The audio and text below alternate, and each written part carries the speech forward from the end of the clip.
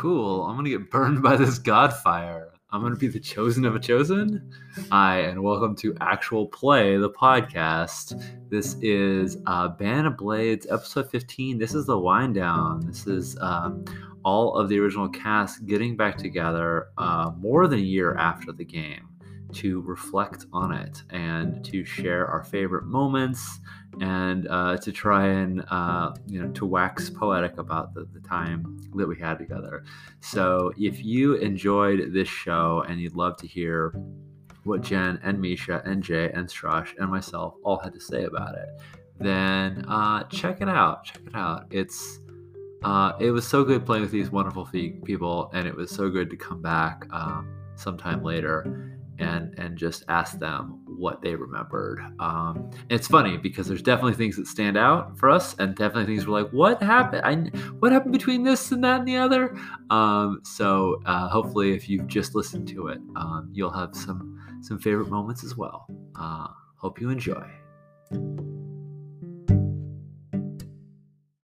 And oh my goodness, did we almost die horribly? Like entire platoon getting wiped out so many times. So Josh, there's so many times you're like, so what are you gonna do about this desperate, horrible situation? We squeaked out of them in the first couple of missions. It was terrifying. I haven't listened to all the rest, but wow, that was good times. Barely surviving all of that. I lost a lot of good soldiers. I love your intro, Sean. Let me just say that. I listened to the first episode of Band of Blades, and I love the little intros and summaries that you toss out at the beginning of each episode. So they're very charming. Oh, thank you. Yeah, I mean, that's kind of what got me thinking about this as I was doing little 1 minute intros, and I was like, I want something meatier. I want to hear about everybody in the show.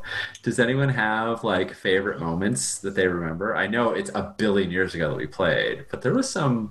I mean, way more than we could fill in 40 minutes. Well, give me one, Jen Martin. All right, so the name is escaping me. But the butcher in the Flavia. temple, Flavia, Flavia, yeah. Cool, I'm gonna get burned by this godfire. I'm gonna be the chosen of a chosen. That was fucking amazing. One part chosen, next up in the line to be chosen. I remember I don't remember the rookie that I was playing or the soldier that I was playing, but I remember deciding that yes, Flavia was the chosen of our party, and she was the she's the holy one, and we all have to. And I became that character became a super big zealot of Flavia after I loved watching those progressions between this is Flavia. She's so shy and sweet. Now she's a butcher. That's right. Now she's the butcher. Oh yeah, that was established. She was always a butcher, right? Yeah, it was cows. That's what we established when she was. Yes. We were sneaking up on. It's just a cow. It's just a cow. Yeah, it was actually kind of. I don't know.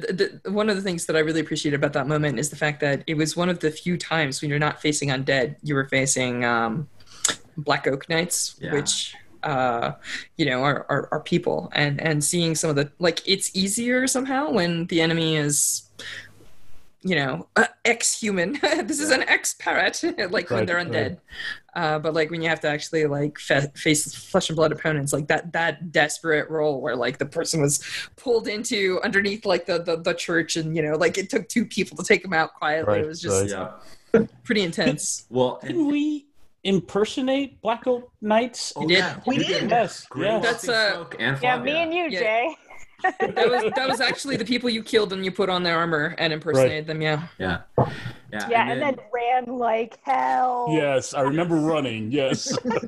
I also remember Sean throwing everything onto the mercy on the dice and trying to survive when he got pincered by multiple units and provoked instead of instead of making a defiant last stand, sort of provoked two groups to fight. It was kind of.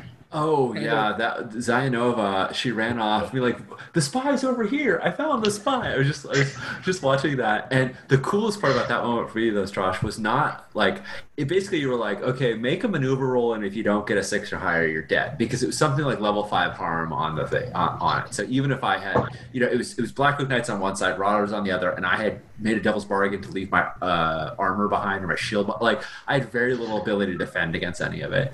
Right. But the coolest part for me was that you see these ex Zemyati, these Black Oak Knights, and I had my Heartwood spear, and theirs were blackened, and I got to tell them, like your heart, the tree of your family has no heart. You've forgotten everything that matters about being a Zemyati, because I was so big into being loyal and family and all this stuff, and it was just like such like a rich moment. And then it was like, and now I run away because I'm gonna get murdered otherwise.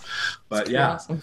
that character could have just whiffed it right there, and yeah. There were so many times where it was like one roll the other way would like change the entire course of the game. Oh yeah. Yeah, but that's the fun of rolling.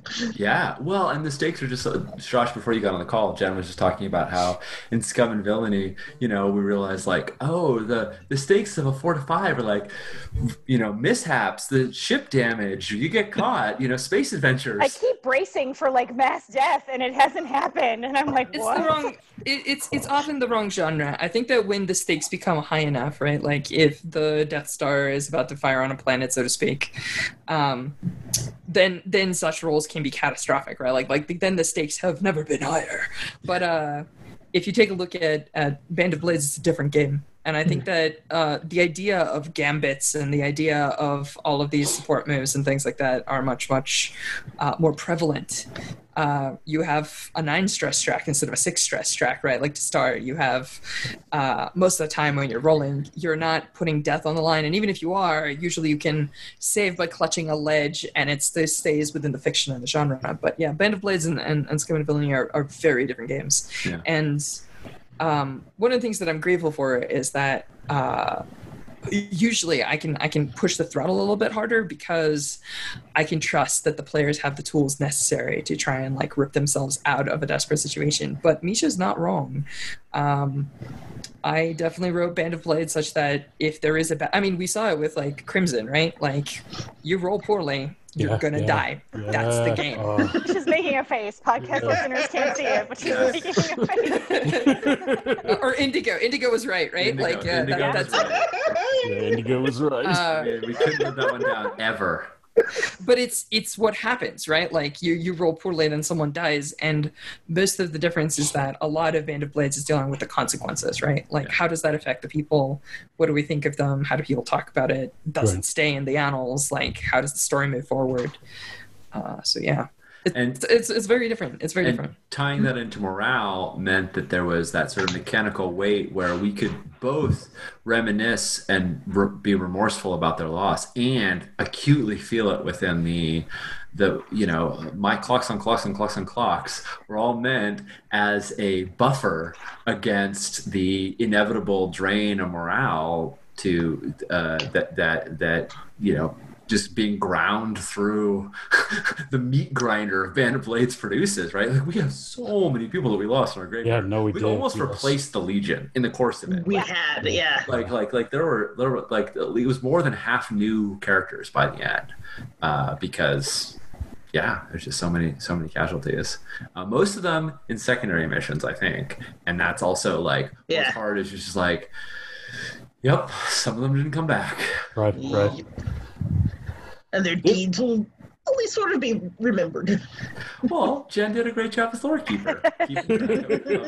Keep track of I'm stoked that you're doing this in podcast, because it was always my intention to go back and rewatch and like finish the actual book, which I'm holding hostage. I was going to give it to Strash and John, and then I realized I can wait until they finish the next game, and then I will give it to them. I mean, there are going to be 3 campaigns, Jen. Yeah. So you should get on that, Strash. Actually, if you're gonna blame someone, you should blame Sean briefly. I'm gonna throw Sean under the bus for 2 seconds here, which is that we asked Sean what projects we should prioritize for Evil Hat, and the second campaign of Band of Blades was in queue, but it's actually second in queue now. So there's a couple of things ahead of it. So it's not top priority, but it's still on the list. Yeah, for sure. The thing is that the bummer about Band of Blades and Scum and Villainy is that they were stretch goals for Blades in the Dark, which is fantastic. It's great for Blades in the Dark, but it made it so that it wasn't really tenable to make a Kickstarter for them. We released them. Yeah. They've done really well. It's been great. And I'm really, really happy they're on a roster. But I really want to get you guys a Kickstarter. I mean, like, I want to get that big event for Off Guard Games. And that means having a core book, not a second campaign. Right. And so, yeah, I'm pushing for core books because that aren't stretch goals and something else. So Yeah, they're coming. Makes sense. they're coming.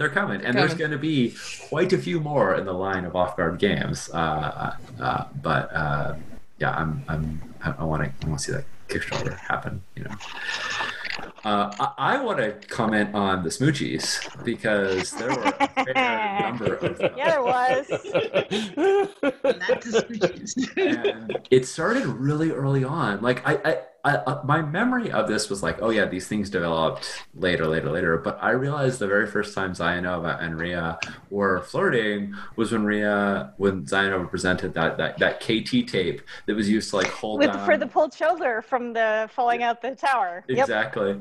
And like that was after the first mission, right? That was Yeah. And it was like, oh, you can't put this on yourself because your shoulder's pulled. So here, let me just do it. And this you know, this intimacy that just really grew throughout the whole mission. And I love that we never really had enough time to actually see it mature. It was always developing in little snippets because Little stolen moments. it's like I want to see you, but there's a war going on, so we've got to go deal with that.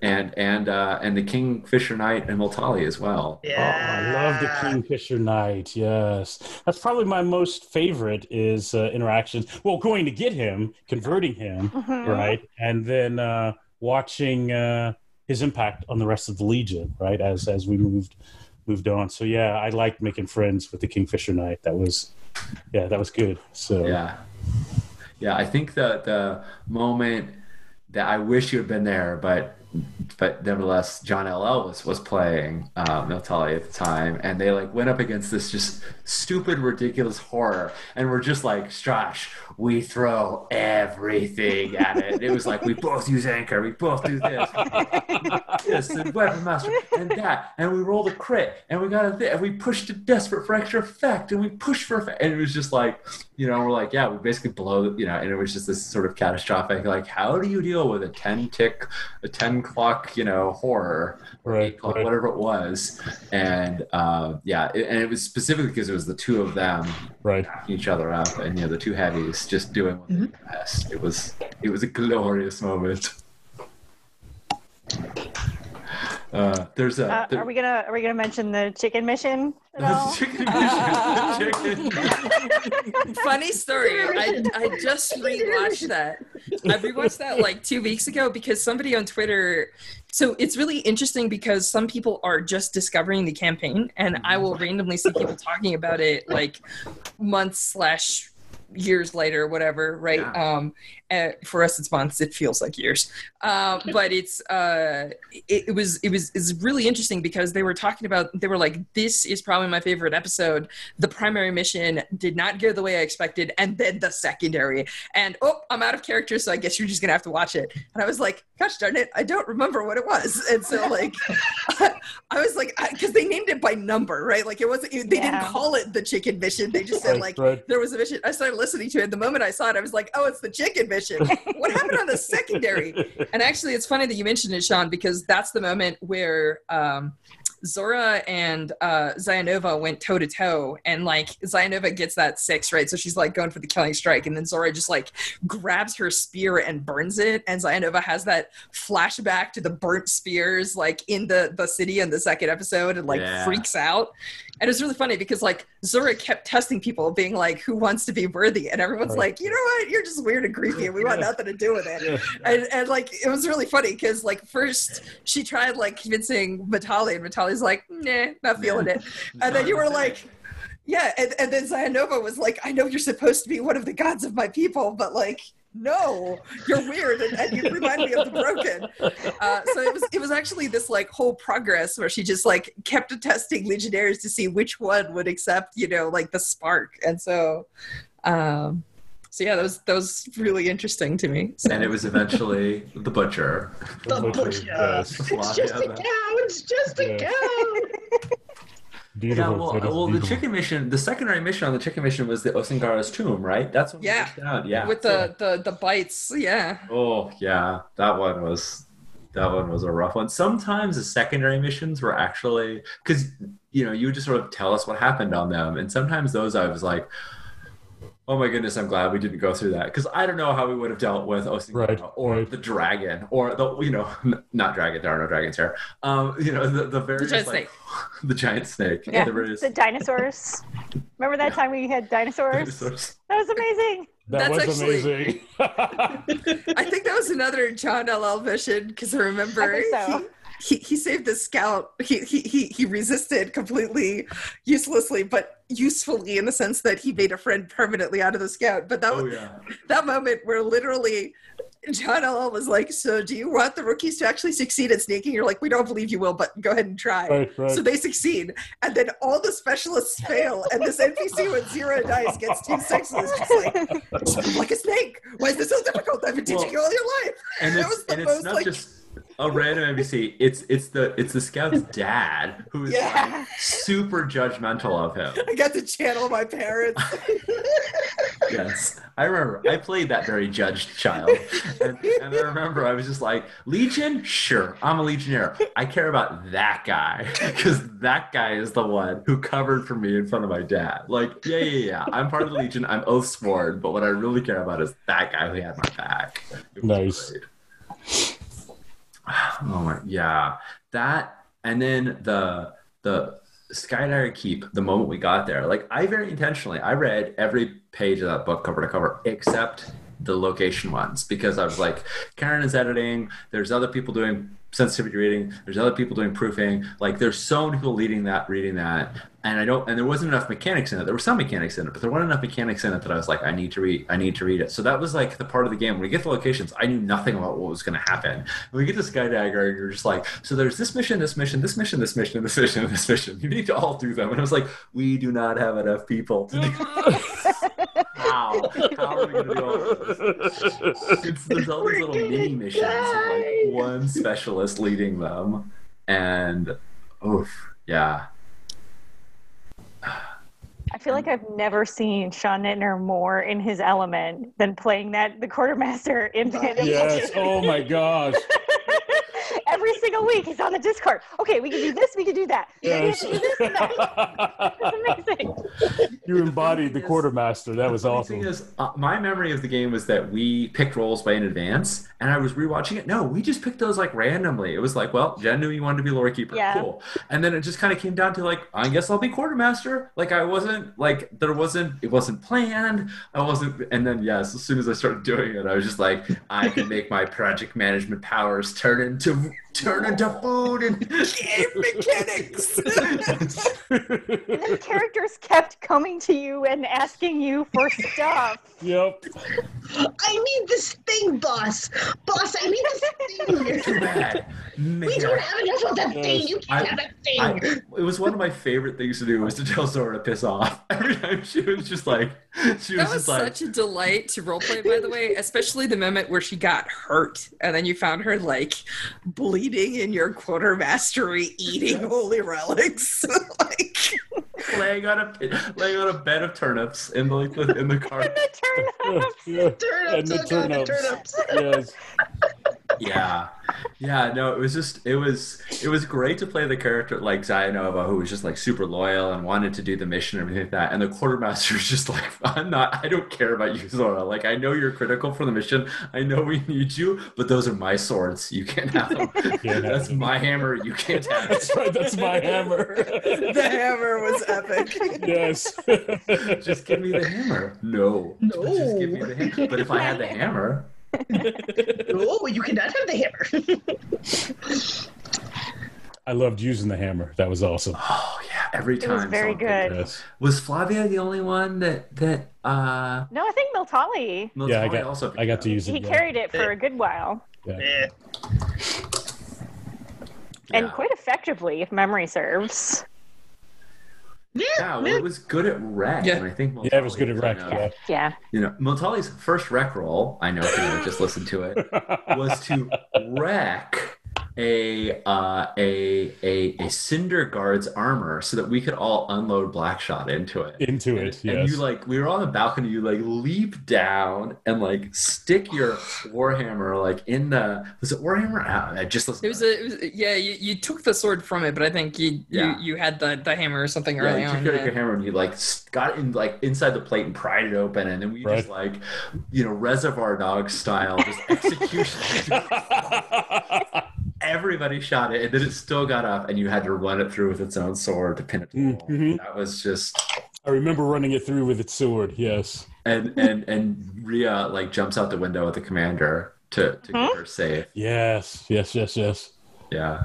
That was awesome. That was like such a good, like, talk about like perfect in terms of like, you know, what does this game play like? What's it like? Like that, I mean, the whole campaign was amazing, but that first session I was just watching, I'm like, this is really good actual play of, not to pat ourselves on the back, but like, that was a great mission. It's actually very rewarding. I don't know how much you folks read like things like Reddit or the Blades in the Dark forums, but it's incredibly rewarding to have people pop up and just say like, hey, I've never played this. How would you recommend, you know, like, what are some tips for a newbie GM? And like, it's not me. It's just like random fans on the internet are just like, hey, the first thing you want to do is watch this campaign. If you can't watch this campaign, watch the first episode. Like, this will prep you. This is how you do this. And like, they're like, before you read any other comments, watch this first. And sort of like, I'm really proud not just of how cool everybody was and how awesome that game was, but also the fact that it's really well archived. It's like on the internet and people are apparently using it. And this is why I say like there are people that are just now either being able to afford them or just looking for a new game or just like for whatever reason, I will randomly get messages like, and by the way, if you are listening to this and you're a fan on the internet, it is okay to find a game whenever. Like, whenever you find it, whenever it fits in your schedule is great. Because without a doubt, for some reason I don't understand, people start every conversation with, you know, I am late to the party. It's like, no, you're not late. You found it just right for you. It's fine. But party is whenever you walk in. Exactly. And it's delightful to me as I get the little YouTube notifications whenever someone leaves a comment. Like, someone leaves a comment on a 3-year-old thing, and they're like, I just found this, and I'm like, yeah, that's great. Yes. I'm super happy for it. That's right. We're still here. Still like seeing those comments. But yeah. If you're listening to this, you have probably listened to the whole campaign. I hope that if you have any doubts about playing one, that they've been assuaged, because you know, this game was Shosh, one thing I noticed that you were really good about doing is you were really good about reminding us, like, oh, Quartermaster, it's your time to do this thing. Oh, Commander, how does this work? Lord Keeper, what do we do next? Marshall, who's going on this? And I think it's just such a... Oh yeah, all the times that Michelle, times you had to pick who died. Cruel. Yeah, it is a cool part of the game. It was actually, in terms of design, it was a very tough choice because Blades in the Dark gives a lot of agency to people, which means that even though you will get bad rolls and, you know, people will die, sometimes you need to roll that 6 or else. And we got lucky sometimes, and sometimes we didn't. Indigo was right. Indigo was always right. Yeah. But I think that it's also important to understand the costs, because if you have a war and people just don't die and you just keep piling up victories, there are certainly games like that out there, and you can certainly find them and play them, and that's fine. But like, a lot of my family and historical context for some of this stuff is definitely not grounded in that sort of thing. And so that was one of the things that we had to balance, right? Like, because we wanted to, at the same time, not take away agency from people while they were playing, which is what the primary missions are for.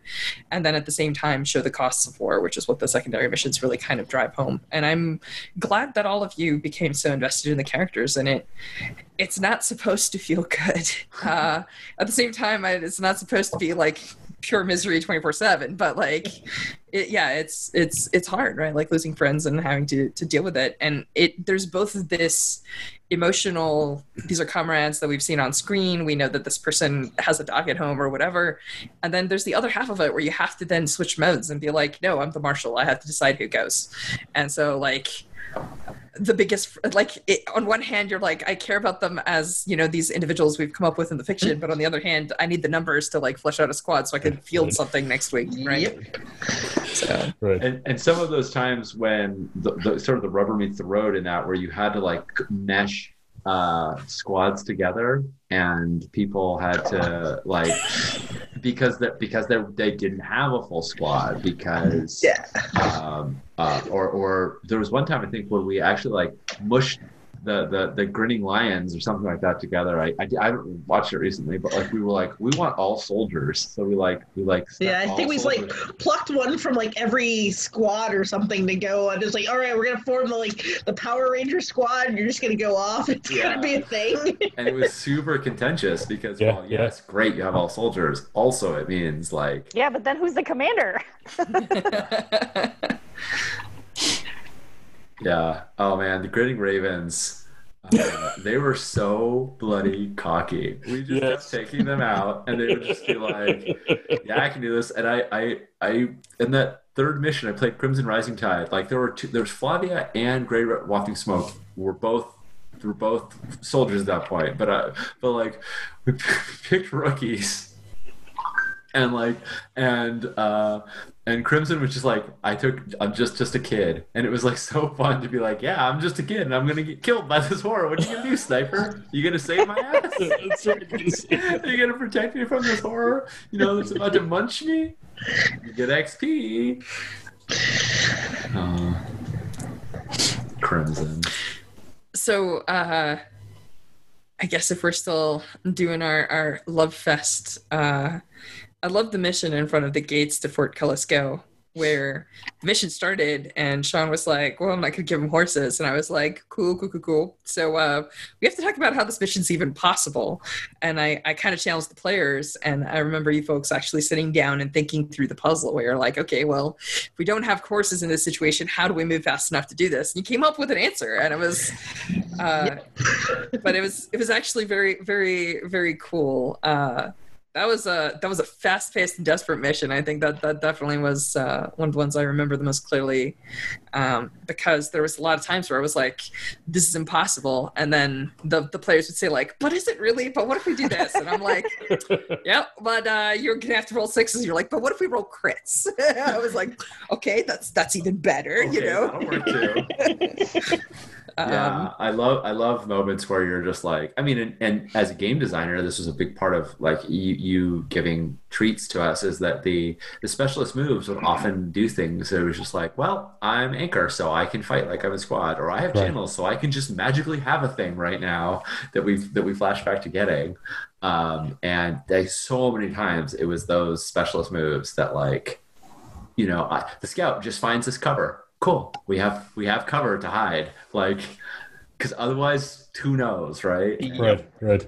And yeah, the other thing that's really interesting about it is that you know, Band of Blades, there's tons of games that don't have strict character monogamy, you know, where people switch around characters. But Band of Blades enforces it on a really strong level, because you're at the minimum, you're playing two characters. You're always going to play a specialist and a Legion commander. And that's assuming you get the same specialist assigned every single mission, which is virtually never going to happen unless you're the marshal and you just keep giving yourself the same character. And I think that it did such a good job of like making us really feel like we knew the whole Legion, because we played so many of them. By the end, we had each played like 4, 5, 6 characters. And so we had these like these feels for all of these people who are real, even if they like indigo.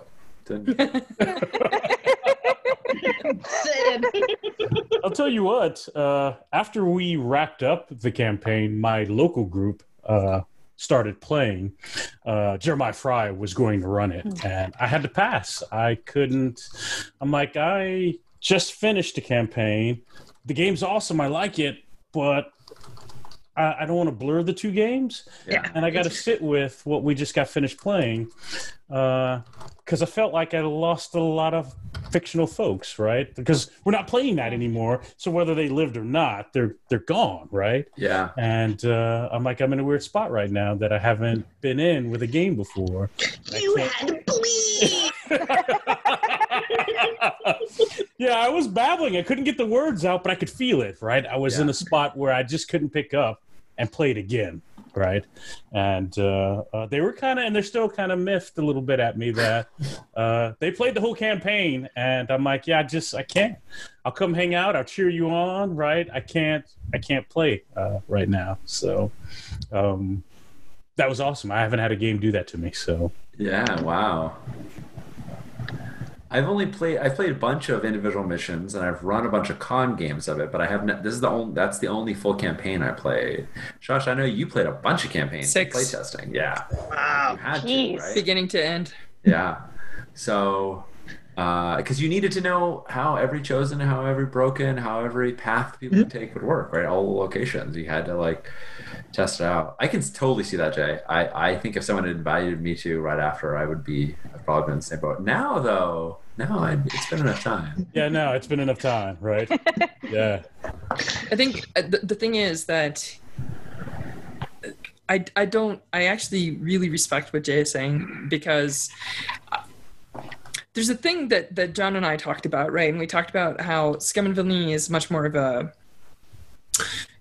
game for everyone. Like it's a very easy kind of TV tropey sci-fi game where people are going to have very different games, but it's a much more broad appeal game.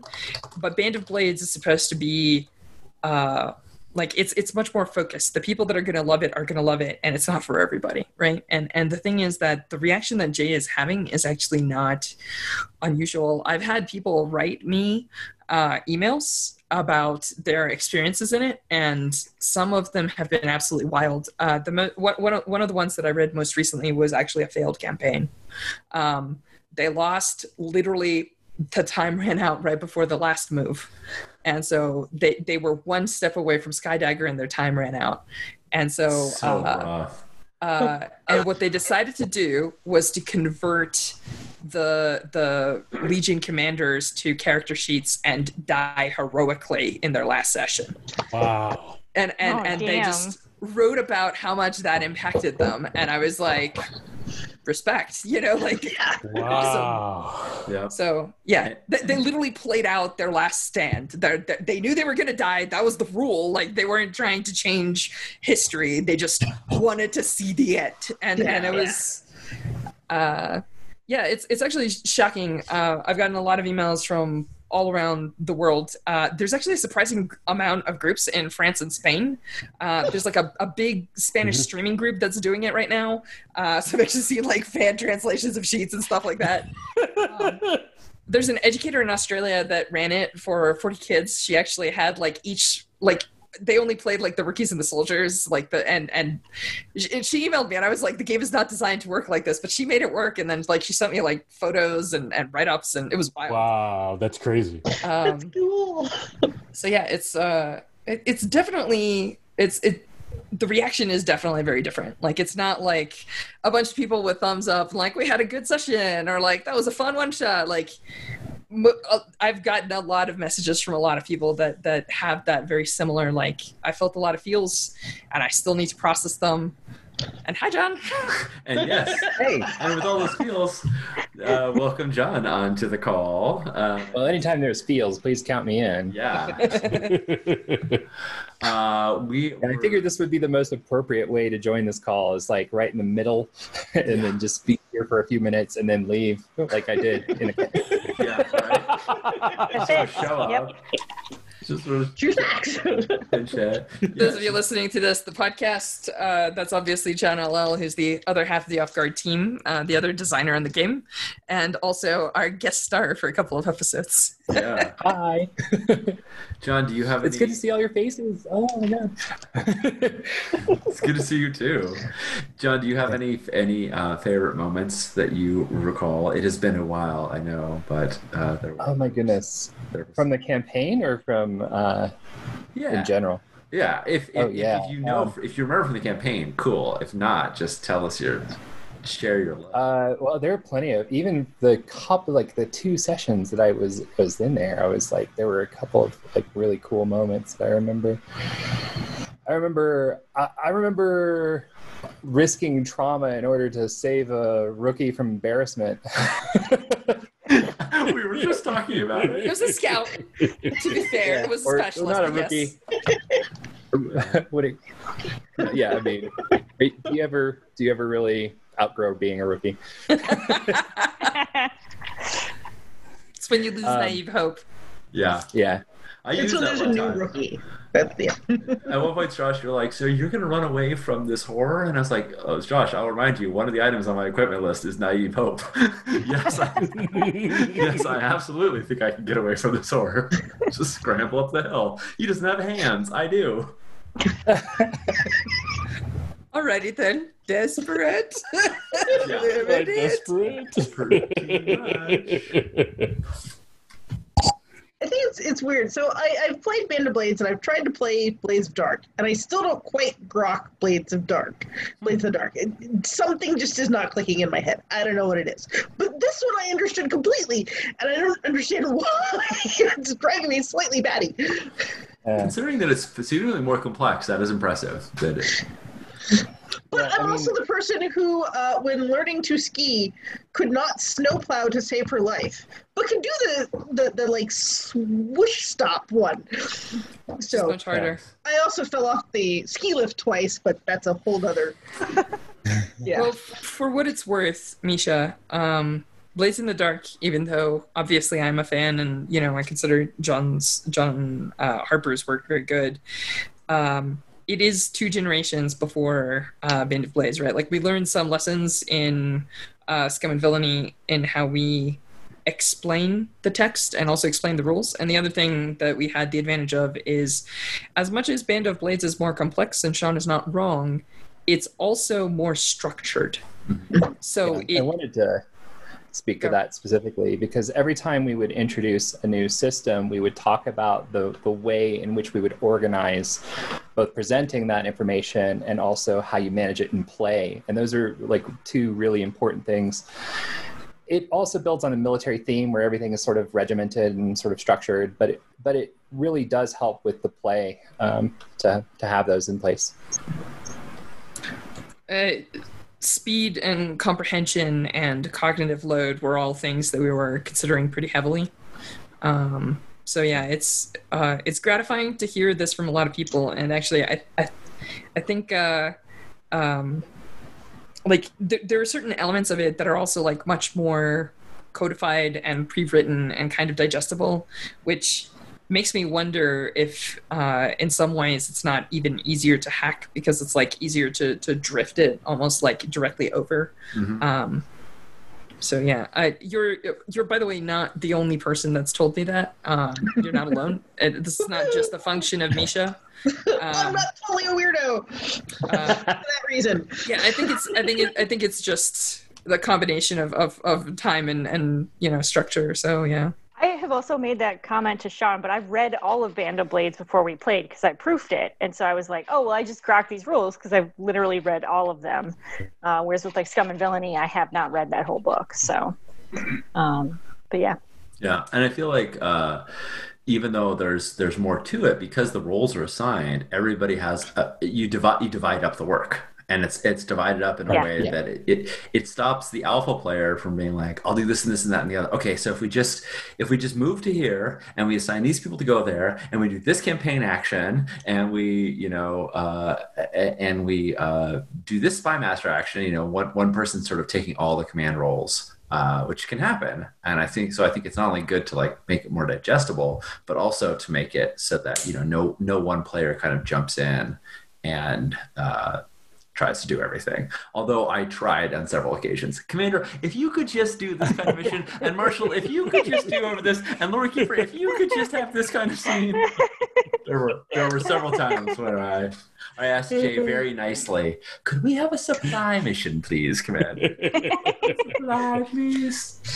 The idea here, though, is this is something that is probably not talked about enough, and I think I really wish it was talked about more, is table culture and like table cooperation, right? Like, and how to create that dynamically and in a more healthy fashion. So one of the things that this game does is it both tells you that you have to do that, right? Like, as the quartermaster, you have to tell the commander, like, we're out of supplies and we need them or I'm not going to be able to do my job.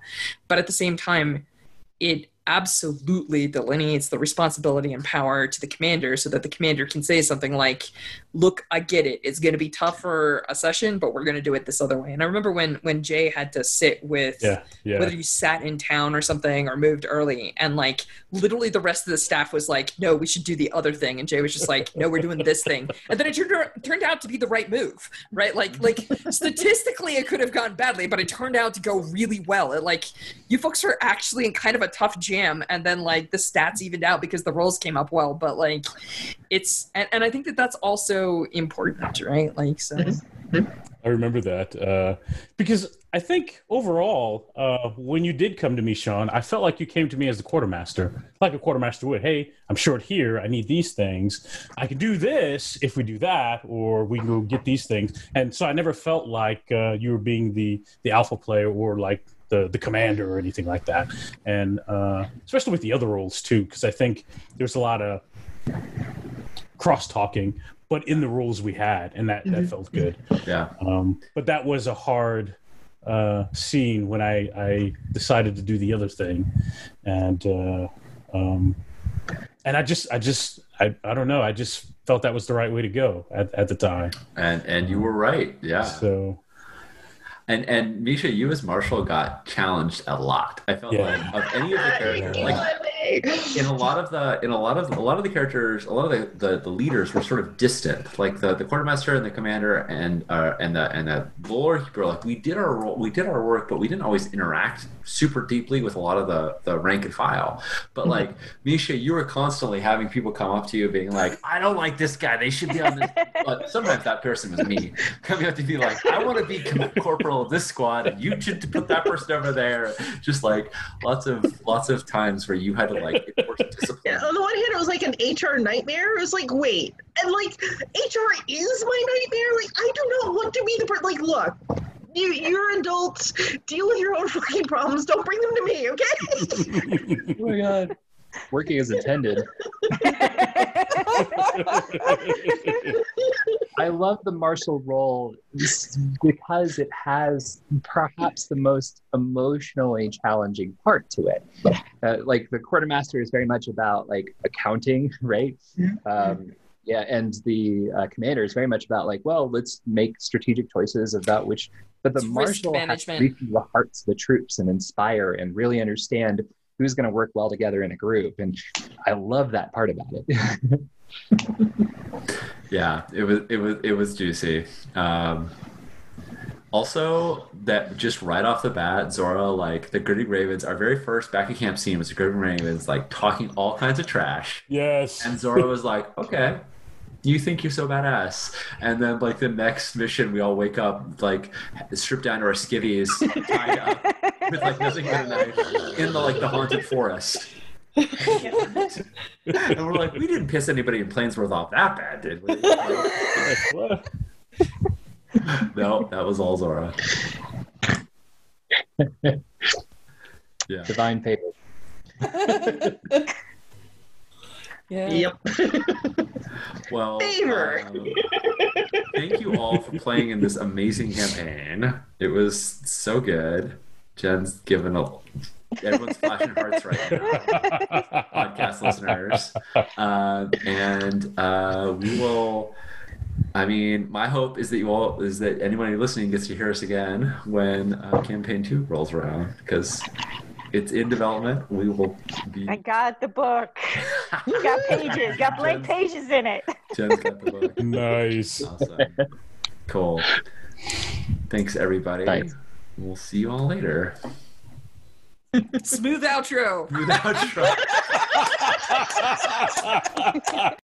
And that was it. Our final Band of Blades episode, at least our final Band of Blades episode for Campaign 1, Road to Skydagger Keep. We're eagerly awaiting for Strash and John to create the second and third campaigns. And if they do, this crew will be back to play through them. So very, very jazzed about that, and very, very jazzed about more people playing Band of Blades. For everyone who's been listening this whole time, thanks so much for all the for hanging out with us, for all the feedback that people have sent over Twitter, over emails. Feel free to send thoughts, questions, feelings over the Anchor app, over email at Twitter. I'm Sean Nittner pretty much everywhere, and I love to hear people's thoughts on it. And that's the end of season 2. And season 3 will come back with a brand new show. So another podcast edition of a series we've completed. Look forward to seeing you soon.